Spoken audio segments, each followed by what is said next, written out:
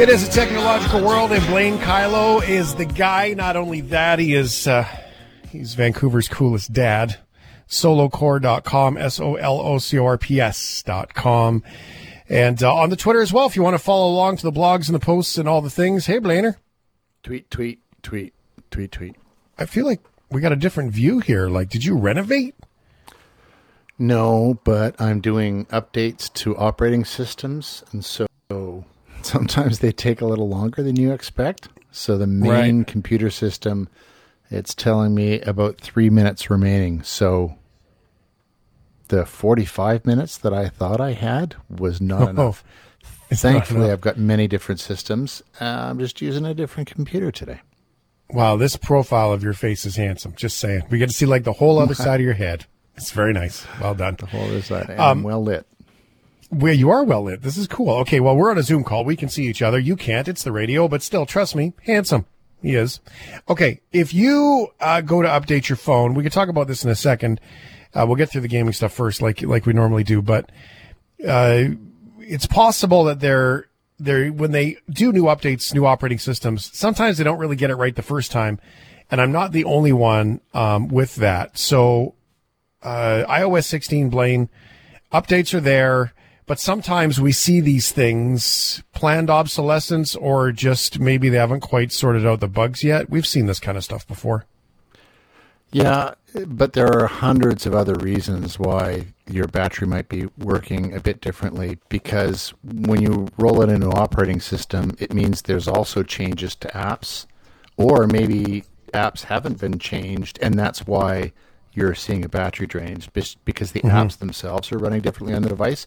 So there are, Apple is famous for never admitting that there's a problem with things, but usually the community kind of ferrets it out. There are always rumors when there's a new operating system come out for iPhone that there's a problem with that. There will be fixes. If Apple does identify that there's a problem, they will come out with a fix sooner, typically, rather than later. Again, they won't admit that there's a problem. They'll just come out with an update that will fix it. But there are a couple of things that could be happening for people. After you've done an update to your operating system on your iPhone, you should always do a hard boot. So power it right down, let it sit for 5 minutes, start it back up again, because sometimes updates will leave systems and processes running that will drain your battery, that they don't shut down properly because the update has affected them.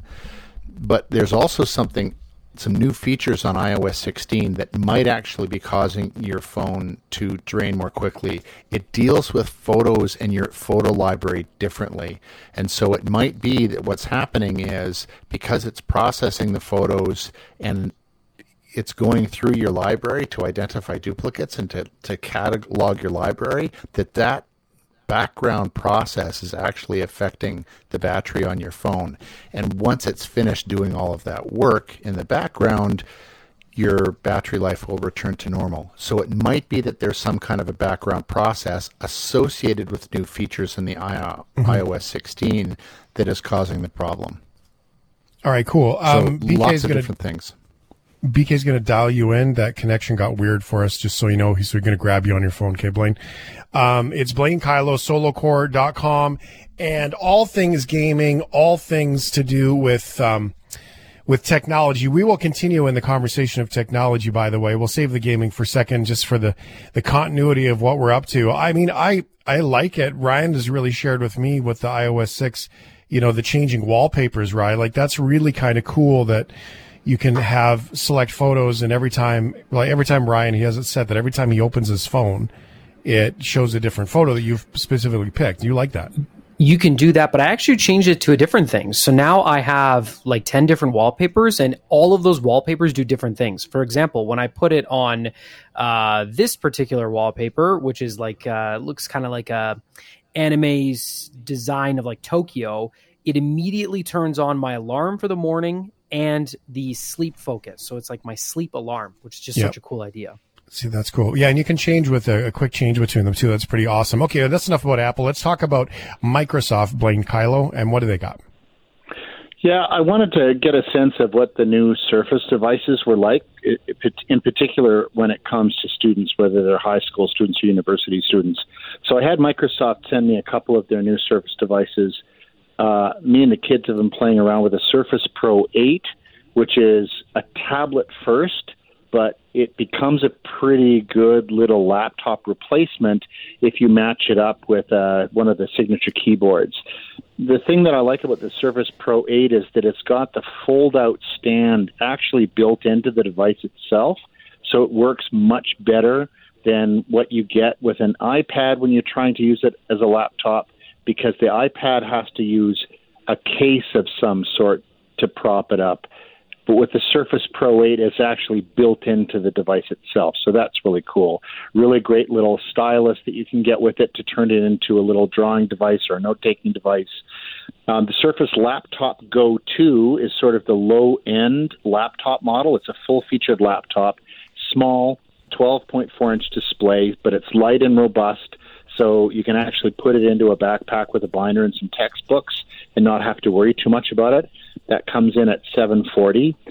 Really great devices for students, because the thing about the Surface devices, they run the full-featured Windows 11 operating system. So they're running the same kind of software that you're going to run on any kind of a desktop device. And because so many school divisions now are turning to Microsoft Teams and the Microsoft suite of packages, having a Surface device when you're going to school makes it easy to plug into those systems. Oh, they're doing a good job doing that as well. And that Apple keyboard is still kind of flimsy and weird, so it's hard to type on.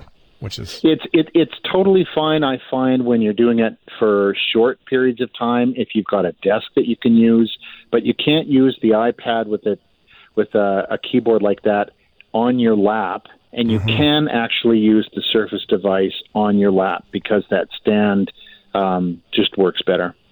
Good tip right there. Now, when it comes to reading books, we often introduce here on the shift many of our community to different authors and books they have. It can be rather cost prohibitive to buy books for some people these days.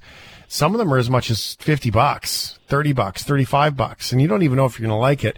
It's one of the reasons why I think the Kindle is pretty cool. Although I like to hold a tactile book, my dad loves his Kindle, and they're getting better. Yeah, they are. Yesterday, Amazon revealed an update to its popular Kindle electronic reader. It's priced at $130, which is a bit about what the older model was priced at. But for that price now, you're getting a higher resolution display. The 6-inch screen is non-reflective, so you can take it out into the sunlight. You don't have to worry about glare. And the whole idea of the Kindle is it's not a screen. It's more like digital ink, so it's more like reading a book. You get a much better resolution. The contrast of the text on the device itself really makes it feel like you're reading a book. And the new models are light enough that you can easily hold them with one hand, so you don't have to worry about the weight of a heavier tablet. What it lacks, the new Kindle, is waterproofing. But if you really need waterproofing because you're going to take it into the bathtub with you, the Kindle Paperwhite, which is the latest model, is about a year old now, you can pick that up for an extra $20. It is a technological world. Blaine Kyllo is our guide. Solocorp.com, SOLOCORPS.com. If you want to check out his blog online, Blaine, we were chatting and saying that Zelda is coming back. Before we get there, we have all things Nintendo to chat about. Yeah, well, Zelda's a Nintendo thing too, so we're keeping it all in the theme. But I'd like to start with Splatoon 3, which is a game that was released just last week. This is the really fun third-person shooter that it's the kind of shooter that only Nintendo could come out with. So instead of shooting bullets at people, you're actually shooting ink out of weapons, and instead of trying to paint the environment with the blood of your enemies, you're actually painting the environment with fluorescent paint. The whole idea in Splatoon and in the multiplayer modes is to try and cover as much of the environment with your color of paint while the other team is trying to cover your paint with their color of paint. You become in these games either an inkling or an octoling, which are based on squid or octopus creatures, because one of the really cool things you can do as one of the creatures is you can actually swim through the ink. So that's one of the mechanics that makes this game really fun to play. You're going to run around as a humanoid, squirting ink all over the place, but you can also swim through the ink to get up in behind your opponents or into other areas of the maps. So these are super fun games. What Splatoon 3 brings that the first two games didn't is there is a true full-on story that you can play through here.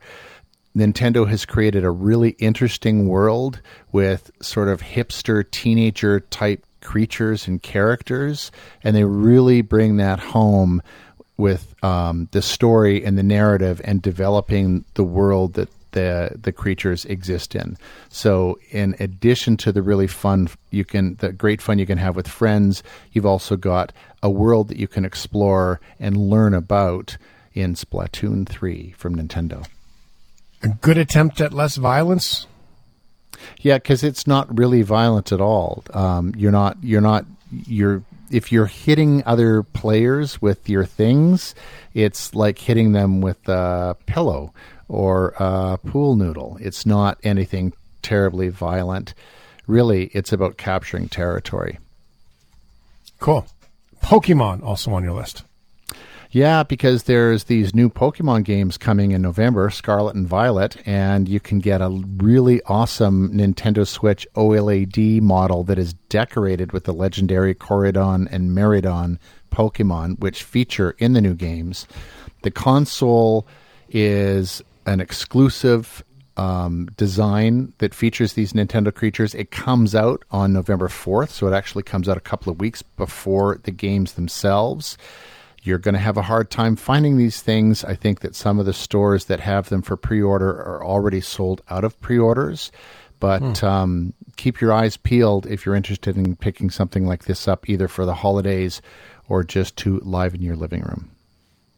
Blaine, Kyllo, it's a technological world. We're chatting about gaming, and Zelda was so cool. I don't know what you call it. It was like a map game. You were like a little elfy guy with a sword. It was pretty wicked back in the day. Graphics were dreadful, but there is a kind of a refresh, is it? Or just a representation of the old one? No, it's just another game in the franchise. So the Zelda games have been around ever since the first one that you're remembering. They've come a long way since then. The Zelda games now are third-person action adventures, so they're full 3D. The rendering and the environments are absolutely breathtaking and spectacular. The new game is called Tears of the Kingdom. It's going to launch on the Nintendo Switch on May 12th. This is the sequel to Breath of the Wild, which came out in 2017. It was a launch title for what was then Nintendo's new console, the Switch. Here we are 5 years later. Well, it'll be 6 years by the time the game comes out. Finally, with the sequel developed exclusively for the Switch consoles. And that was only one of the things that Nintendo announced in their latest online event. I also want to make a note that GoldenEye 007, which is a James Bond shooter that was actually published by Nintendo for the Nintendo 64 console in 1997, Rare, the studio that made it, is now an Xbox game studio, and they've been working on a remastered version of GoldenEye, and they're releasing that on Xbox Game Pass. And they're also releasing the original game for subscribers to the Nintendo Switch Online expansion pack. So anybody who's a subscriber to that can play that original game on their Switch sometime later this fall. If I love the old ones, are the new ones similar, or are they drastically different for those who are considering getting back into this? If we're talking about Zelda, the Zelda games that you play today resemble very little of the original top-down, when you could only move up and down and left and right. These are much more like the Elder Scrolls type environments. They're absolutely spectacular, amazing realism, but they maintain the mystery and the mythology that was created in that original game. So the characters are all similar. The storylines are deep and mysterious and very resonant. And you still have Link, the elf-like a kid that's going out and trying to save the world. Cool. Blaine Kyllo, solocore.com, Vancouver's coolest dad, with all of those thoughts. And the link will be posted at shiftheads.ca. Thanks for being here, buddy. Of course. We'll see you next week.